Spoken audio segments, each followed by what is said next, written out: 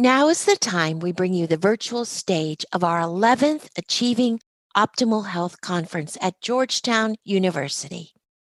To experience this talk with all the videos, slides, and graphics, head over to the BB&R website where you can enjoy the entire day of archives of 9 incredible speakers for just $29.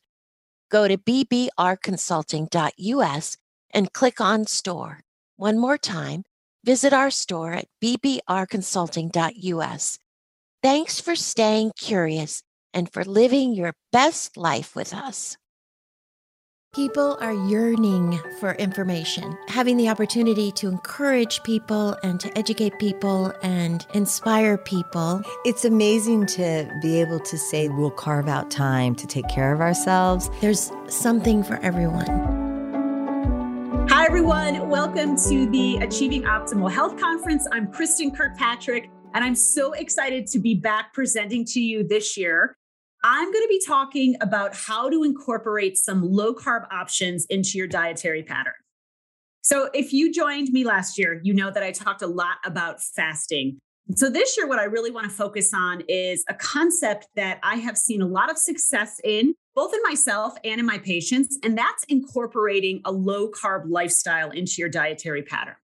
Before I get into that, I wanted to kind of break down what I'm going to talk about today. I'm going to start with talking about some of the eye-openers that we've had about COVID.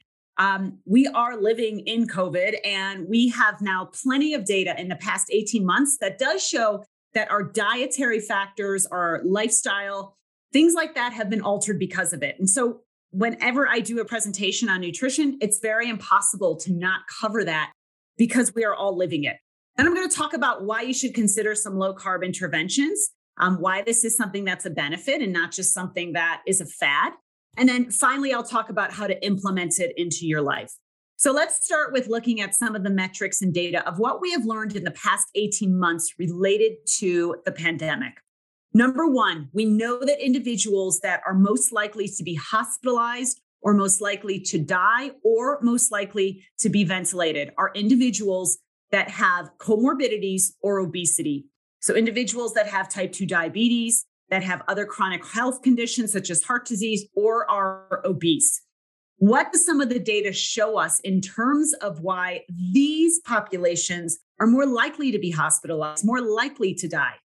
A lot of the studies do point out that it has a lot to do with inflammation.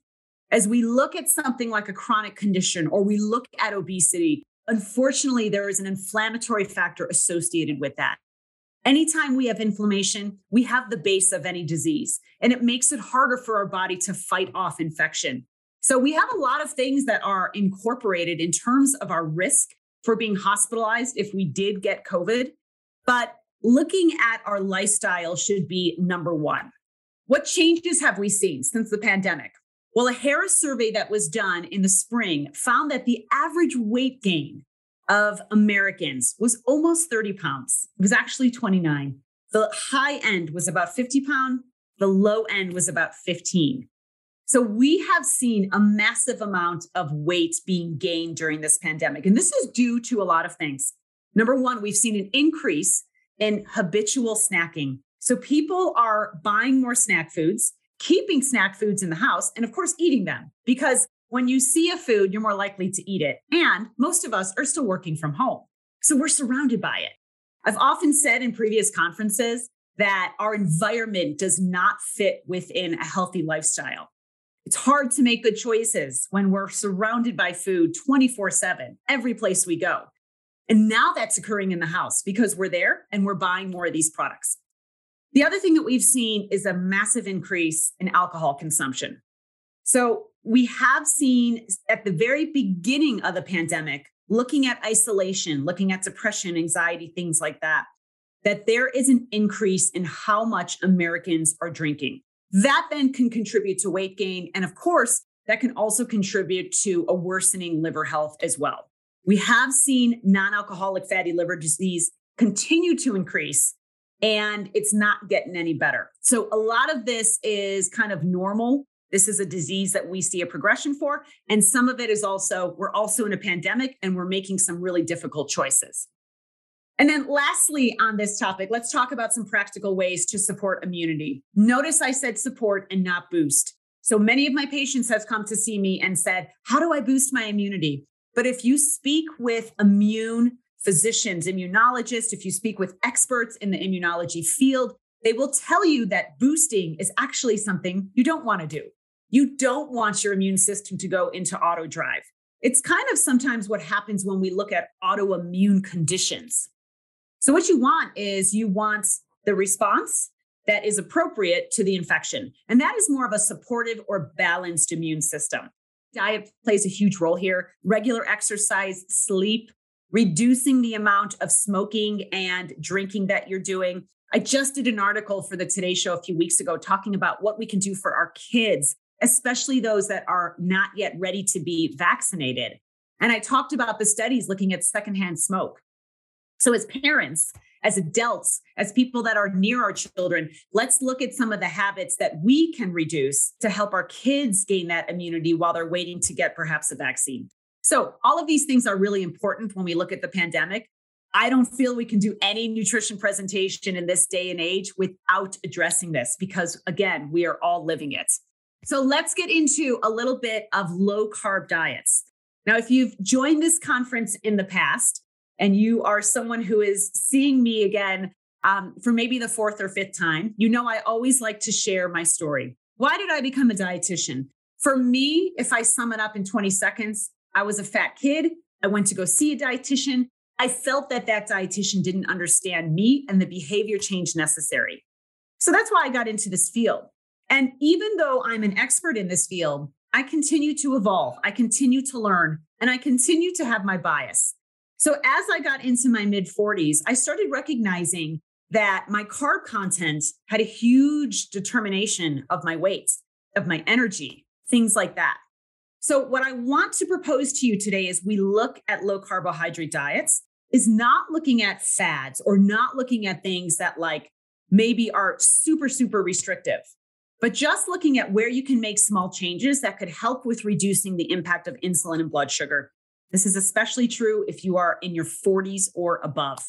The low carb diet is actually not a new one. We know from the 1790s, in the early 1900s, we know that low carb approaches have been beneficial and effective, especially for looking at things such as type 2 diabetes and epilepsy, which I'll get to in a few moments.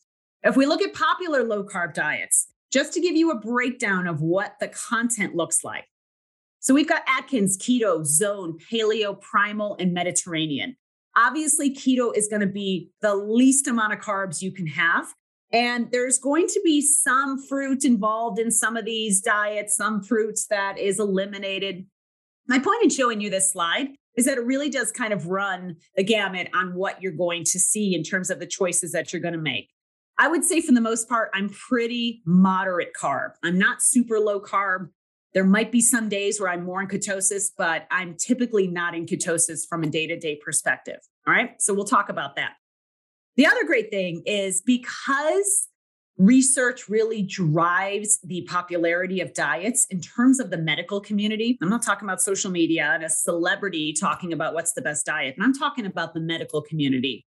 Because popularity has increased with low carb approaches, so has the research. So some of that research is what I'll show you today. And we know that there's benefits based on this research that are very strong and hard to argue against. Let's look at the definitions of low carbohydrate diets. So no surprise, of course, is that we have varying definitions based on the organization that's providing them. If we look at the National Lipid Association and their scientific statements, we can have different factors of what the amount is. So you can go from moderate, low, or very low. I want you to think about these factors as you try to determine, okay, I can start doing this. You don't have to be keto as you look at all of these slides that I'm going to go through today. Maybe you can stay Mediterranean or maybe stay plant-based or you can stay vegan, but you can look at little areas where you can make improvements in reducing the amount of carb and then see how it relates to things like your weight, your lipid panel, your blood sugar, things of that nature. American Diabetes Association has similar numbers as well. So that percentage, of course, the TDE is the total daily energy, if you're wondering what that looks like. But really, if you're looking at the amount of grams about 130 or less grams is actually considered low carb. Okay, so that's more than you probably would have thought, but officially from our statements that we see, this is what we're seeing. What about applications of low carbohydrate diets and the benefits? So I said that there's a lot of studies.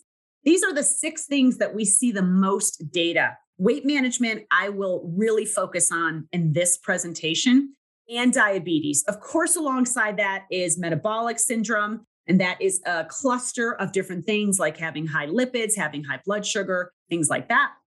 Non-alcoholic fatty liver disease, we are seeing that low carb approaches can be very beneficial. I am working on a new book for non-alcoholic fatty liver disease, and that will be a very strong part of the new book. Epilepsy, this is probably one of the first reasons why research was done on the ketogenic diet and looking at the treatment of epilepsy. Diabetes, obviously, and then sports nutrition. We've seen some really interesting data looking at sports nutrition and looking at the benefit on actually a ketogenic diet. So it's really interesting to see when our athletes are fueled more by fats, what happens in terms of their performance. Let's look at obesity to begin with. Why do low carb approaches work, especially when we compare them to a low fat approach, which would be more high carb? There's a few things. Number 1, you have increased satiety. Okay, what does that mean? It means that you're fuller longer. Fat fills you up. So does protein. So when we take carbs out, we take away the ability for the blood sugar to go on that roller coaster. And you know, every year I talk about that roller coaster. When we're on the roller coaster, we feel cravings, we feel hunger. It's harder to control that. So if we have more fat, we actually have an increase in satisfaction and a reduction in how much we actually feel we need to eat, regardless of calorie count. The metabolic advantage, of course, to that is better weight management. What about looking at the other perspectives of what low carb diets and weight loss? We know that fat slows gastric emptying. So this goes to the fact of having more of that appetite suppression. So if it takes a long time for your stomach to literally empty when there's fat, it means that your stomach is filled longer, which means you're not as hungry. We know that dietary protein does this as well. And we know that things like ketone bodies, there's tons of research showing that these are things that actually help to reduce overall appetite as well. Now, when you think of the Achilles heel of any diets, it is your appetite. It is your hunger. How hard is it to control cravings, to control your portions when you're hungry? It's really hard. So if we can find things that we have small amounts of and then say, gosh, I'm no longer hungry, that is a win-win. So if we look at this from the most simple perspective, this is one way to consider this. What about comparing the effects of a low carbohydrate diet and a low fat diet? If you look at a 6-month perspective, if we go into 9-month perspective, what we see is that in low carbohydrate approaches, and again, all of these are based on studies, what we know here is that there's more weight loss, despite the fact that there could be more calories consumed. So there's definitely a factor of that. And there's more fat mass that goes down as well. So one of the things that was really an eye-opener for me as a middle-aged woman was the fact that I felt like I got to 40 and I woke up one morning and I had a belly. And I didn't remember having the belly, but I feel like I blew out the candles on my 40th birthday and it just kind of went downhill from there. And of course, there's other things that can contribute to that. If we're perimenopausal, premenopausal, or menopausal, of course, the lack of estrogen can also impact belly fat as well. So what we know from the perspective of insulin and looking at increases of insulin, that can increase belly fat. So it makes sense that our fat mass content would go down if we are on more of a lower carb approach. What about cardiovascular risk? I've had a lot of patients say, gosh, I can't do low carb because there's so much fat there and I don't want my heart health to suffer. But if we look at the studies, again, this is looking at 3 different points of data. What we know is that cardiovascular risk typically goes down. This is why I said you can think of factors like a Mediterranean, a vegan. I've counseled individuals on doing plant-based keto. We don't have to think of the old terminology of how we look at low carb. If I tell you, let's consider low carb, I don't automatically want cheese and bacon to pop into your head. So I'll show you some options later in the presentation on how you can structure that. But an increase in HDL, massive increases typically in looking at lowering triglycerides And then even looking at the Framingham risk score and what happens with that, we know that that improves with some of these studies. All right, so let's get into the meat of how you can do this yourself. How can you implement a low carb dietary pattern? Now, number one, here's the first myth that I hear. If I go low carb, I'm no longer going to get the nutrients. Well, you're taking away fruits, you're taking away vegetables, you're taking away whole grains, you're taking away things that I know are good for me and are not going to serve me well in terms of my nutrient density. All right, so from that perspective, I'm going to point out two different studies that compared different low carb approaches and found that nutrient density actually did not go down at all. The key here is knowing how to structure a low carb diet. If we go back to looking at that bacon and we go back to looking at that cheese, of course, if you eat that all day long, it's going to be a bad option for you. It's not going to be great in terms of nutrient density. So what we have to do is, number one, take the diet that works for us. And remember what I've said to you over and over and over in these past few conferences. The best diet for you is the one that you can stay on long-term. If it's sustainable, you can stay on long-term, that's the best diet. My patients will often ask me, okay, tell me like, I lost 30 pounds. It's awesome, right? I'm your success story. And I often tell them to come back in 3 years and then they'll be my success story. Because it's not the weight loss you have immediately when you go on any diet. It is the sustainability of it. Can you stick with it? And can you keep the majority of that weight off? So think about that, number one, in terms of your algorithm of determining your diet. Here's the best diet for me. Now I'm going to structure it in terms of how can I make sure my nutrient density remains high, but I can lower some of the carbohydrate content in it. You don't have to worry about nutrient deficiencies. We have two very strong studies that show that, but you do have to really focus on making sure you're getting the nutrients that are necessary. So let's talk about those. First, let's focus on fiber. Fiber is a really big component. And there was a new study in the journal Nature that found that more moderate diets that were more low carb, even diets that got you into ketosis, could still be higher in fiber. And this is a huge component. So think about this. Number one, fiber is not digestible. So fiber in and of itself will not increase your blood sugar, things like that. So what you have to find out first is what are the high fiber things I can have that don't have a massive amount of carbs. Broccoli is a great example of this. So making sure you're getting plenty of cruciferous vegetables, making sure you're getting plenty of nuts. If you're doing more moderate carb, you could have things like, let's say, some steel cut oatmeal. You're just going to have a small amount. Or you could have a handful of raspberries. Handful of raspberries, 8 grams of fiber in that serving. And you can have that on more moderate carbs. So as long as you're not going into ketosis, that's an option. What about this whole net carb approach? So if you're starting to think the wheels are turning in the brain that you want to start considering this, you might start looking for things that are advertised as like low net carb. So whether you see net carb, active carb, non-digestible carbs, it's pretty much the same utilization. I just told you that fiber is not digested. So what happens is when we look at a net carb calculation, we take the total carbohydrate in a serving. We then subtract the total fiber, and what is left is what we actually digest. So if I'm giving you an example of this bean-based pasta, what I'm showing you here is that it's got 19 grams of carb, 11 grams of fiber. I reduce them, and now I only have 8 carbs left. So this I would consider to be a low carb food. I could include this, even though it's a pasta, really isn't, it's a bean. And the benefit of this, it's got a ton of fiber and it's got a great amount of protein. So that's one example. That approach only works for food. Let's look at a product comparison and why it's a little different for a product. So in a product, a lot of times what you will see is you will see the inclusion of some sort of sweetener, typically, not always, but typically, right? Especially on a bar like this, you're going to see a sweetener because it's a bar, or you could see fiber added in. So you can still take that same calculation, the 21 here minus the 15. The key on this one is what is the sweetener that's added in. So what do I mean here?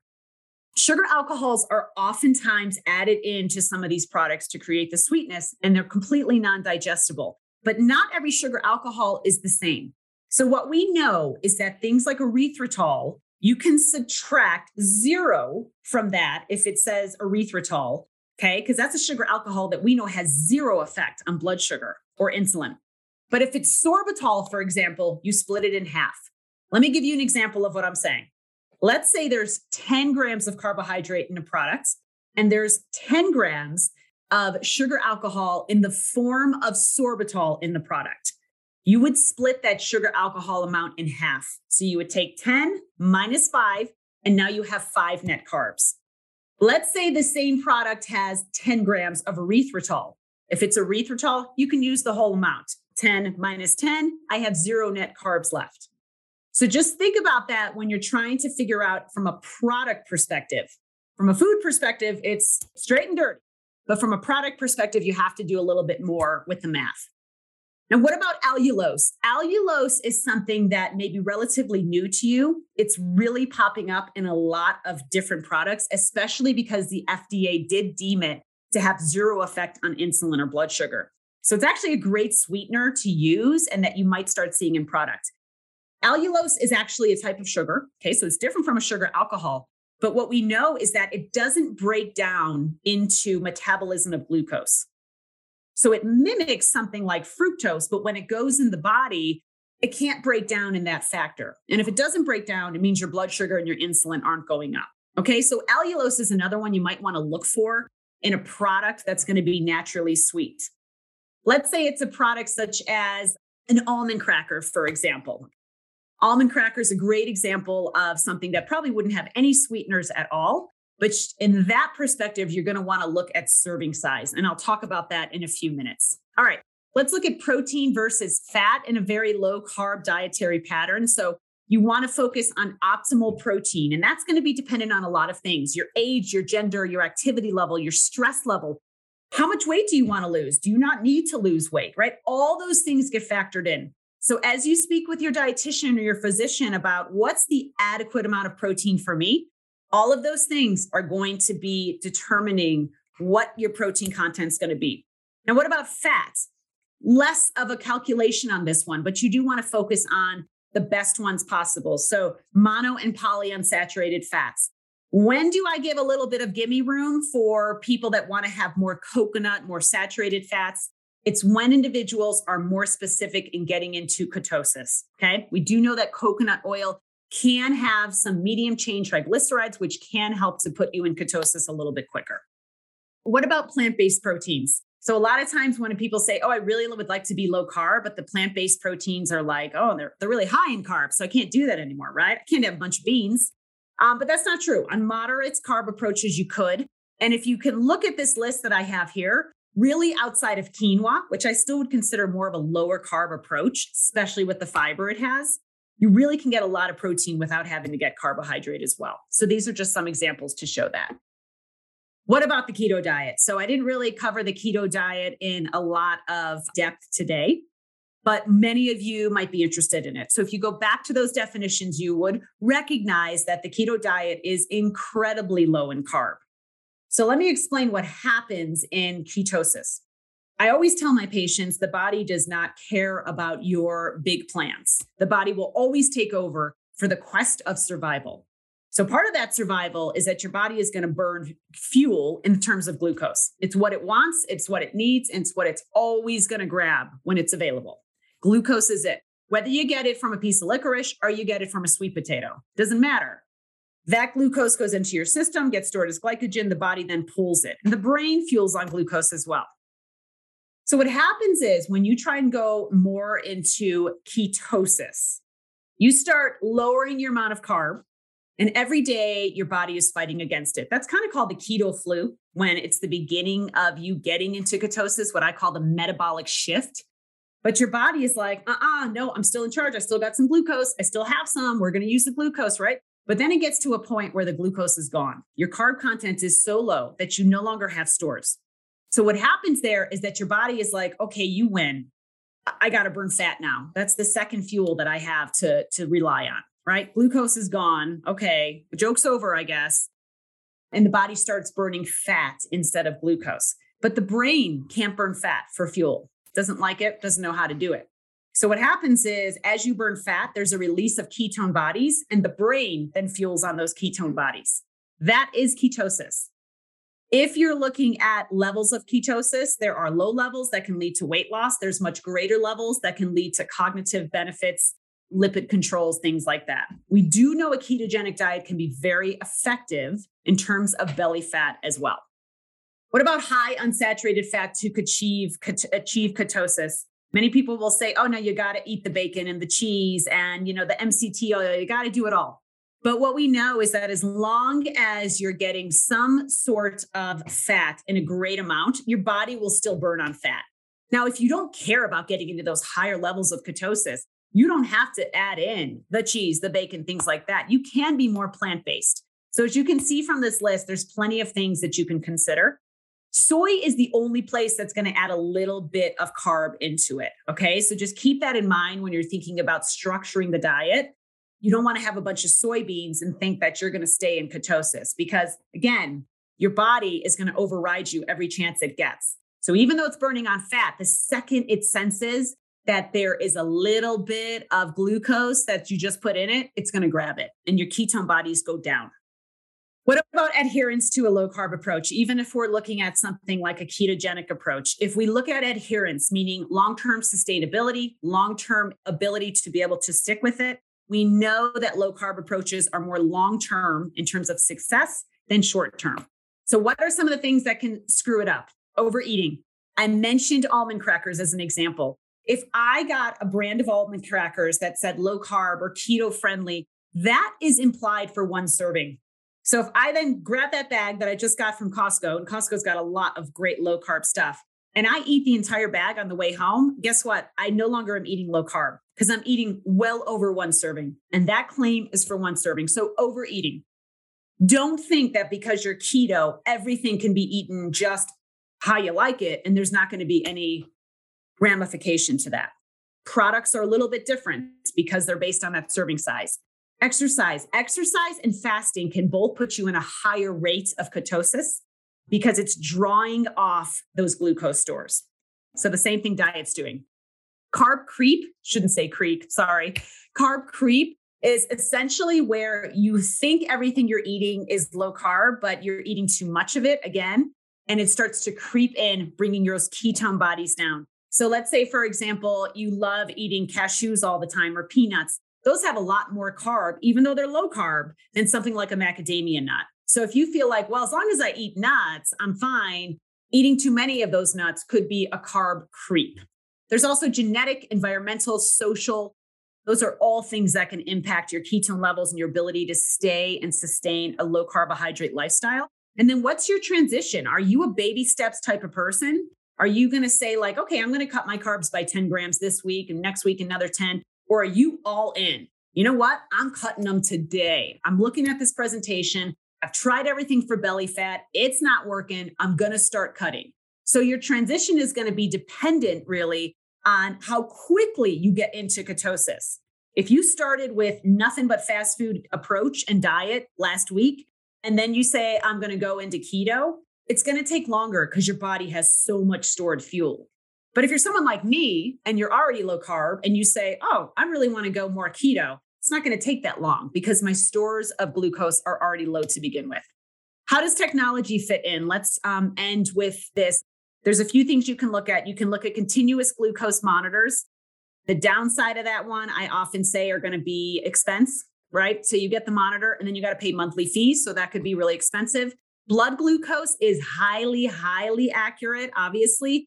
In terms of ketone monitoring, you can look at blood, breath, and urine. Urine is you go to Amazon, you get the strips, you test it. Not very accurate. We don't have very high efficacy in terms of the accuracy of those things. Blood, very accurate. You got to prick your finger. The second or the third approach is looking at breath acetone. So the reason people refer to keto breath is because you have acetone that gets released when your ketone bodies are higher. And that increases the higher your ketone bodies go. So breath analysis is a great option that you could consider as well. And you don't have to prick your finger, things like that. Okay. So just things to think about if you wanted to add technology in, right? Some people just want to go for it and not add that technology. A lot of people, they like to see it. They like to see what their progress is, especially if you are transitioning from low carb to more high ketogenic. You want to see, are the things that I'm eating really impacting it? Do my ketones keep going up or are they going down? The last point I will make about that is if you're doing ketone testing, you have to test it multiple times a day, 3 to 5. Don't test one moment in time and think this is your ketone levels. Our ketone levels vary throughout the day. So you want to take the weighted average of 3 to 5 measurements. And last, how do products fit into your dietary plan? So number one, I've already talked about this as our summary here. Know your serving size. If you know that there are so many carbs in one serving, limit yourself to that one serving. Again, I'm looking at products here. Focus on quality and quantity, especially for protein and fiber. So quality should be number one. You should be eating things that are giving you a lot of protein, a lot of fiber. It still needs to make sense. I've oftentimes said when we just focus on quantity, we stop caring about quality. So in this approach, I want you to look at both because you have to if you're really going to go low carb. And then choose options you love. The sustainability of any diet will increase if you actually are enjoying it, if you actually enjoy the food you're eating.